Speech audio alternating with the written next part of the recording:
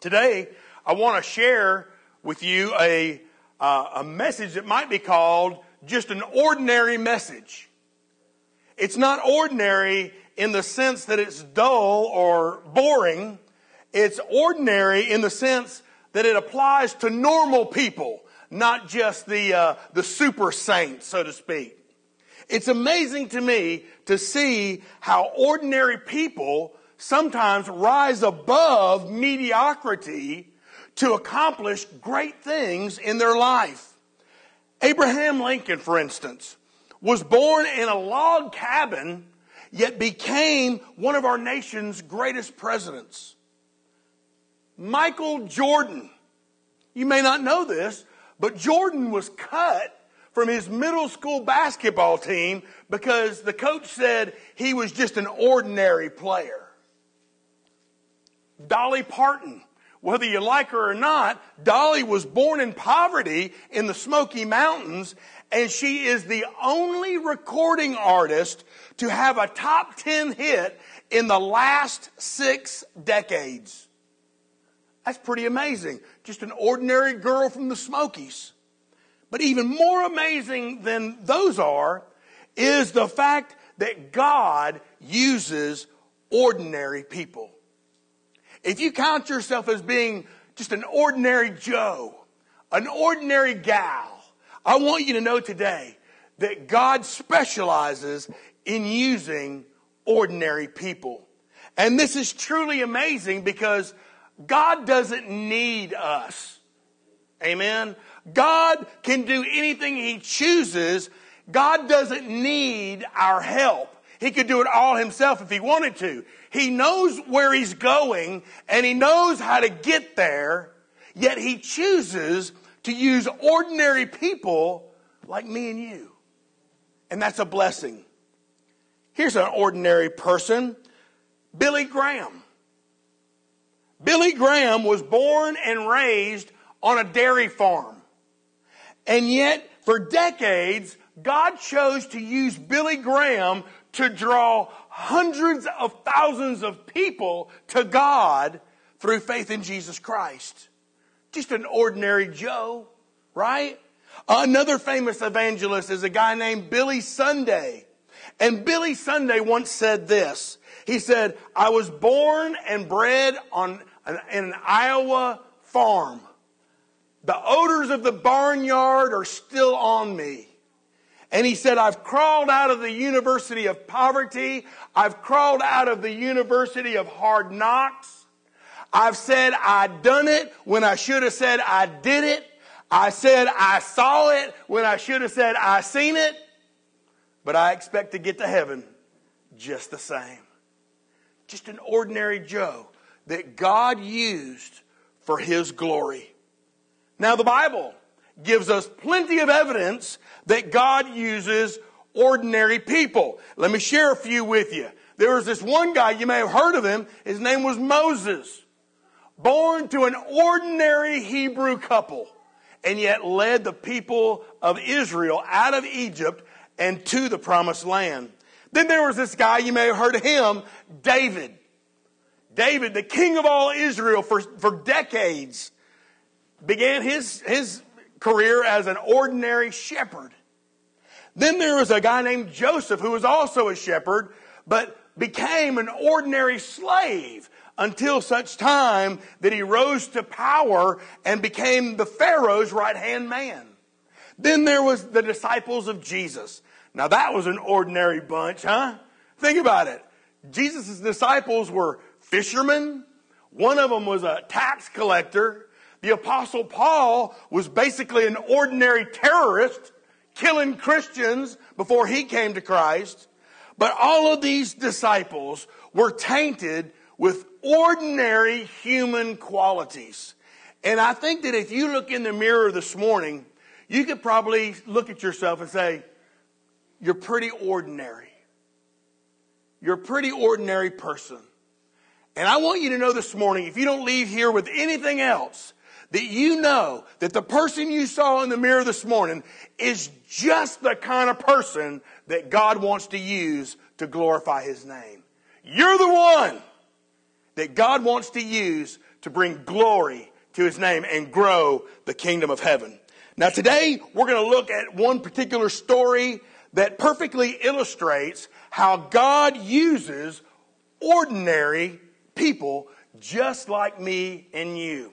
It's found in Acts chapter 4, and I was going to start in verse 8, but I want to start in verse 1 to give you a little bit of background, a little context. And what you need to know here is the Apostle Peter, the Apostle John are getting ready to get arrested. And the reason they're going to be arrested is because they keep speaking about this man that they healed. This man who was lame since birth, they healed him and healed him in the name of Jesus. And it created this stir in the city. And so the people in the religious establishment are more than a little irritated. And so we're going to find out how God used ordinary Peter and ordinary John. Verse 1 of chapter 4 in Acts. Now, as they spoke to the people, the priest, the captain of the temple, and the Sadducees came upon them, being greatly disturbed, and they taught the people and preached in Jesus the resurrection from the dead. So in other words, they wouldn't shut up about Jesus, right? Ordinary guys, but they just wouldn't hush about Jesus being raised from the dead. And they laid hands on them. The security patrol laid hands on Peter and John and put them in custody until the next day, for it was already evening. However, many of those who heard the word, many of those who heard Peter and John preaching, believed. They heard the word, they believed, and the number of men came to be about 5,000. So God was using these ordinary Joes, amen?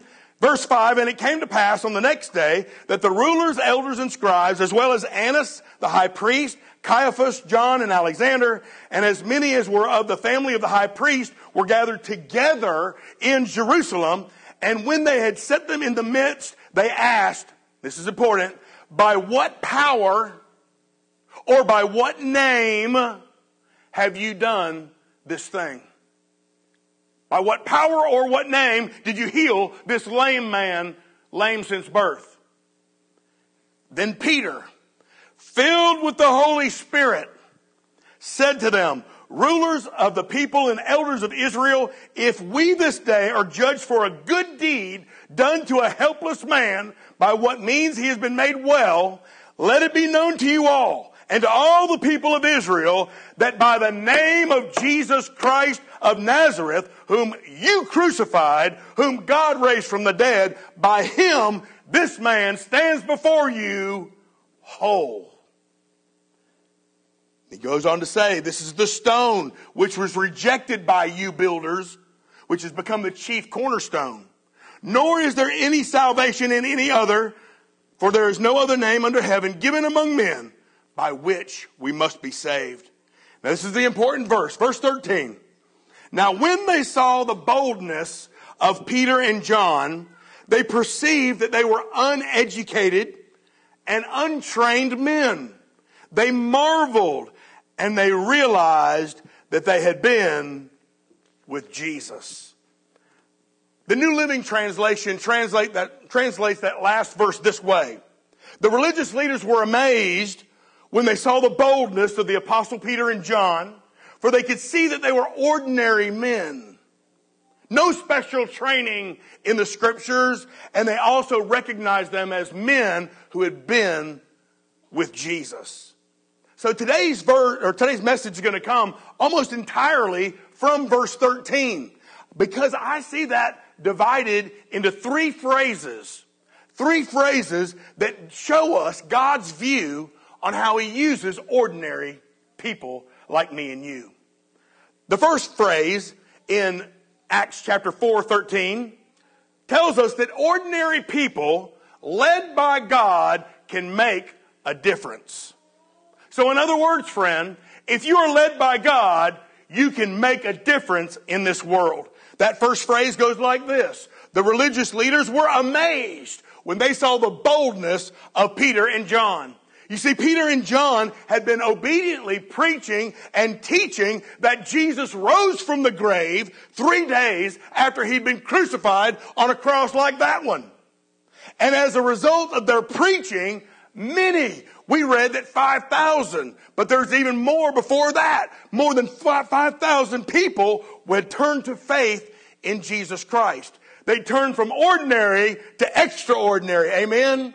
So it's incredible that we realize that they're just ordinary, but they were led by God and they made a difference for the glory of God and the kingdom of heaven. But these religious leaders were upset with Peter and John. They were upset with them for creating a stir, for creating a mess amongst the people. And it seems that Peter and John were threatening this religious establishment where people taught religion instead of relationship. And it was all coming as they preached the good news of Jesus Christ. When was the last time, my friend? When was the last time that you created a stir amongst your friends because you wouldn't hush about Jesus? When was the last time you created a stir at work because you wouldn't hush about Jesus? When was the last time that you were at a family get-together and you created a stir because of your faith in Jesus? I'll let you keep those answers to yourselves. But the religious leaders here did not like that Peter and John were doing that. But they couldn't deny what Peter and John had done. They couldn't deny that by the power of Jesus and in Jesus' name, they had made this lame man walk. And this guy had never walked before in his whole life. Can I tell you that this type of thing is still true today? Ordinary people led by God still make a difference in our world today. And listen, people, your coworkers may not like the message. Your family may not like the message. Your circle of friends may not like the message. But let me tell you, they cannot deny your behavior. They may not like your message, but they cannot deny. They will notice your behavior and how Jesus has changed your life. So, how as ordinary people can we make a difference? Here's how. First, we make a difference when we put our confidence in Jesus and Him alone. These religious leaders, they noticed the confidence that Peter had. And can I tell you that confidence is contagious? If you will speak on the authority of the Bible when you're talking about the Lord, it will become contagious. People will want to know what you know and what has changed your life. They'll want to know what's caused that. They'll want to know how all these blessings have come your way, and they're going to want to be a part of that. People need to know, friend, that our faith is real. And the only way they're going to know that if it's real is if it changes our lives. So I pray that you're allowing the gospel of Jesus Christ, the good news. I pray you're allowing your faith in Jesus to change who you are, to change your life. Because the best way to show that confidence is through a changed life. Now, there's another way that we create a stir and that we make a difference. And that's when Christ changes our character. When He changes our heart, if you will. Do people notice the character of Christ in you?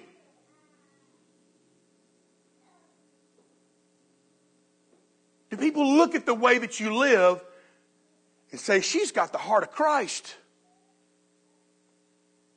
He acts just like Jesus. Do people notice that character in you? Peter and John were able to move from ordinary to extraordinary, the Bible says, because the Spirit of Jesus just bubbled up inside of them. And it bubbled up in such a way that it got all over everybody else. Amen? And so that's what we need to do. We need to allow the Spirit of God to fill us, bubble up within us, and overflow into their lives. And although Peter and John faced anger, they faced contempt, they were being insulted, notice that Peter still speaks to these people with great respect. Peter addresses them in verse 8 as rulers. Now, another translation of that word is honorable leaders. And so what's your point there, Bill? Well, the point is this. Peter doesn't speak their insults right back to them. He doesn't speak the contempt and the anger right back to them. Instead, Peter speaks with great respect to those people who were even insulting them. I'll tell you a story about this girl named Amy Beale. Amy Beale died a violent death in 1993. It seems that Amy, who was a white, 26-year-old American student, had gone from her university to South Africa. And the reason that she went is because she was trying to help register black voters for the first free election in South Africa. Well, while she was out driving one day, she was pulled from her car, she was stabbed and beaten to death by a mob of black men.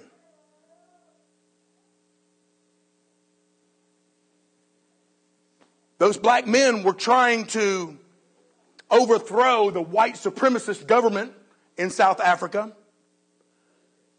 But after they got over the shock of this tragedy, Amy's parents, Linda and Peter Beale, quit their jobs and they moved from California to South Africa. Now, they didn't go seeking revenge. They didn't go to make sure those guys were prosecuted. They went because they wanted to start a foundation in Amy's name. And today, two of those murderers, two of those people that murdered their daughter, work for that foundation.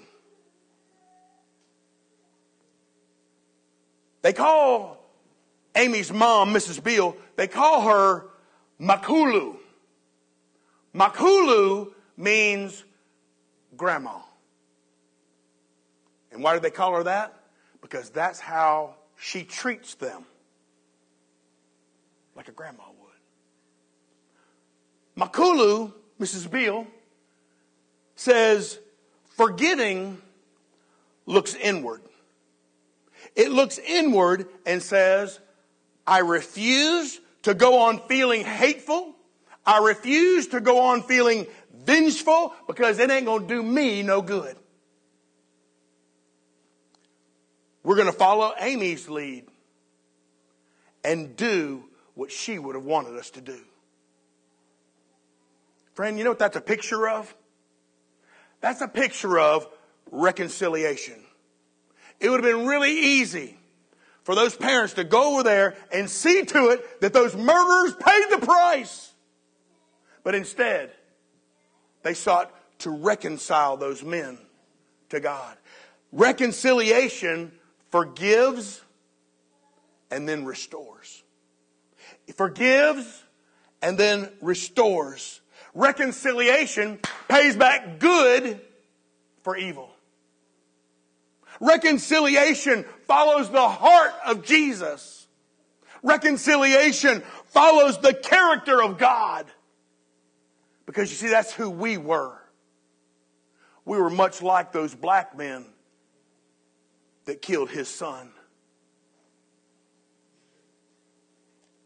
In the book of 2 Corinthians, the Apostle Paul wrote to a church not terribly different from Bethel Baptist Church. And in 2 Corinthians chapter 5 and verse 18, here's what he writes. He says, now all things are of God, who has reconciled us to himself through Jesus Christ and given us, here it comes, the ministry of reconciliation. That is, God was in Christ reconciling the world to himself, not counting their trespasses against them, and has committed to us, here we go, the word of reconciliation. Now then, we, church folks, Jesus people, disciples, followers of Christ, now then we are ambassadors for Christ. As though God were pleading through us, we implore you on Christ's behalf, be reconciled to God. For God made Jesus, who knew no sin, to be sin for us, that we might become the righteousness of God in him. Now, if I read that right, if I'm a Christian, then I'm also an ambassador for Christ. No ifs, ands, or buts about it. If I'm a believer, born again, saved by the blood, then I'm also supposed to be an ambassador for Jesus. If I have been reconciled to God through Jesus Christ, then I also will accept the ministry of reconciliation myself. I'll make that my job. I'll make that my high calling in life. Because I'm saved, I'm also going to be part of the ministry of bringing people to God. If I've had my sins blotted out, if I've had my sins forgiven through faith in Christ, you know what I'm going to be doing? I'm going to be about Jesus' business of imploring people, begging people, pleading with people to come to God, to be reconciled to God through Jesus Christ. If I'm a Christian, I'm going to make that my business. So the question has to be asked, are you a Christian? Have you been reconciled to God? And if so, have you accepted God's call on your life to plead with others that they be saved through faith in Jesus, that they be reconciled with God like you've been?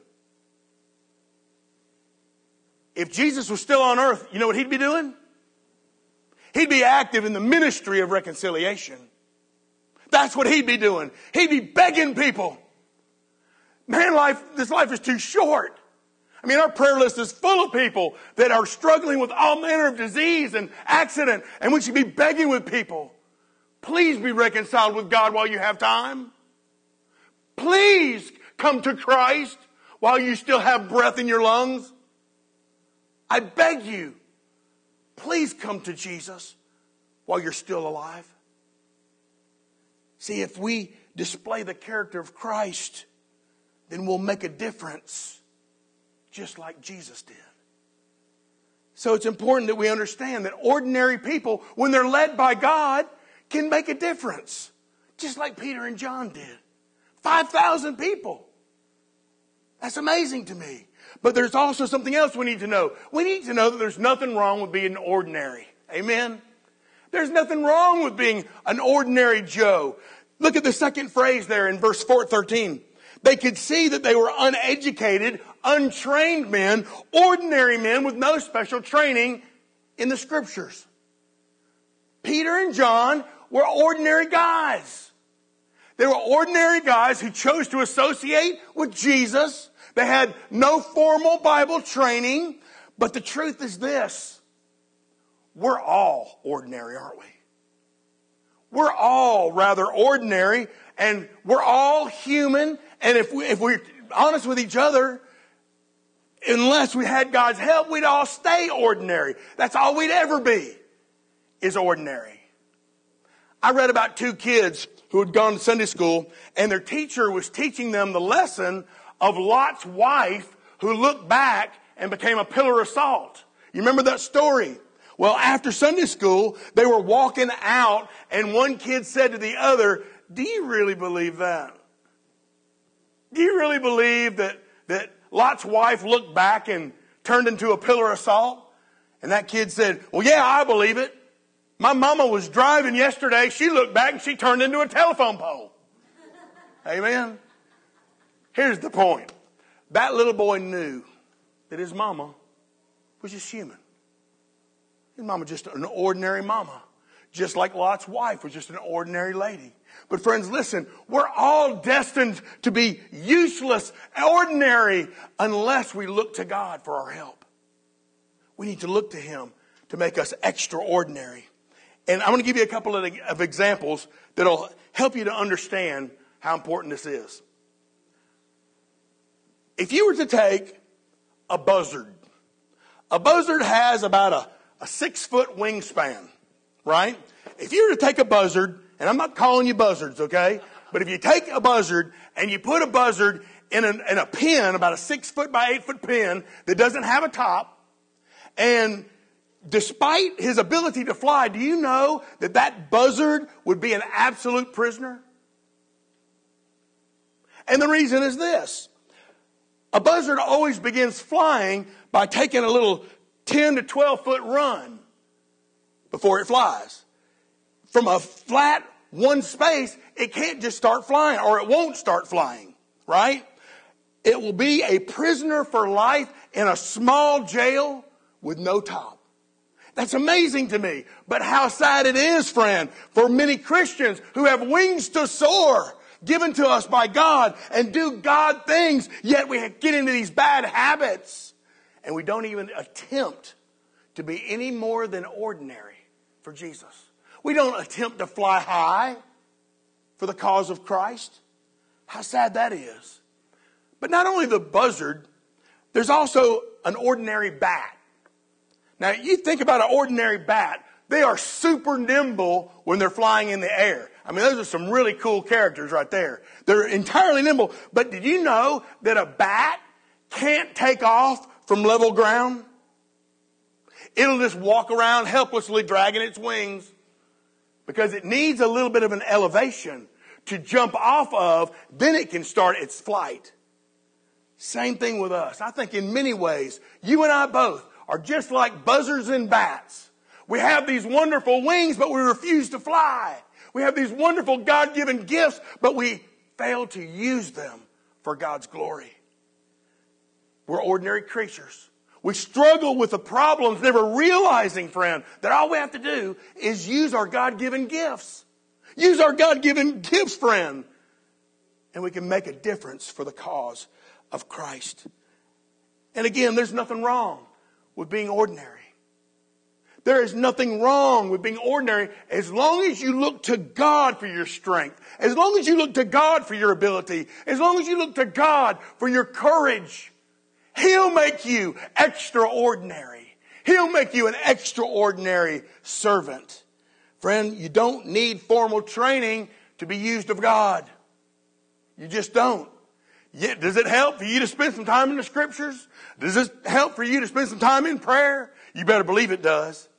But that is not a requirement for God to use you. Some people think you got to dress in a certain way. They think you got to think in a certain way. They think you got to act in a certain way in order for you to serve God effectively. But the truth is this.